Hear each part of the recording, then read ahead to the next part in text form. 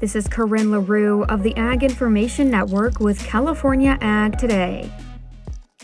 Despite the warm temperatures this week, West Coast producers brace for impact yet again as the Pineapple Express makes its way to California from Hawaii. Strong atmospheric rivers threaten to dump heavy rain and snow over the next 10 days, with significant flood risk for some regions. The weather phenomenon could bring more than 8 inches of rain to certain coastal areas by the end of the week. This atmospheric river has the capacity to transport up to 27 times the water volume of the Mississippi River, equivalent to a rainfall of 10 to 15 inches. And just like in 2023, we're starting the year off with a lot of water and risk for damage. Weather.com's meteorologist Domenica Davis breaks this down for us. High elevation snow through the Sierra, that's where we'll see some of the heaviest snowfall, but the rainfall that we are going to see, not only through Seattle, down through Portland, but in through California, Sacramento, all the way down to Los Angeles, is going to be very impressive and really dangerous by the end of the week, with flooding being the major concern. Despite a few days of sunshine, the extreme weather that spawned disastrous floods and raging wildfires in 2023 will likely continue in 2024.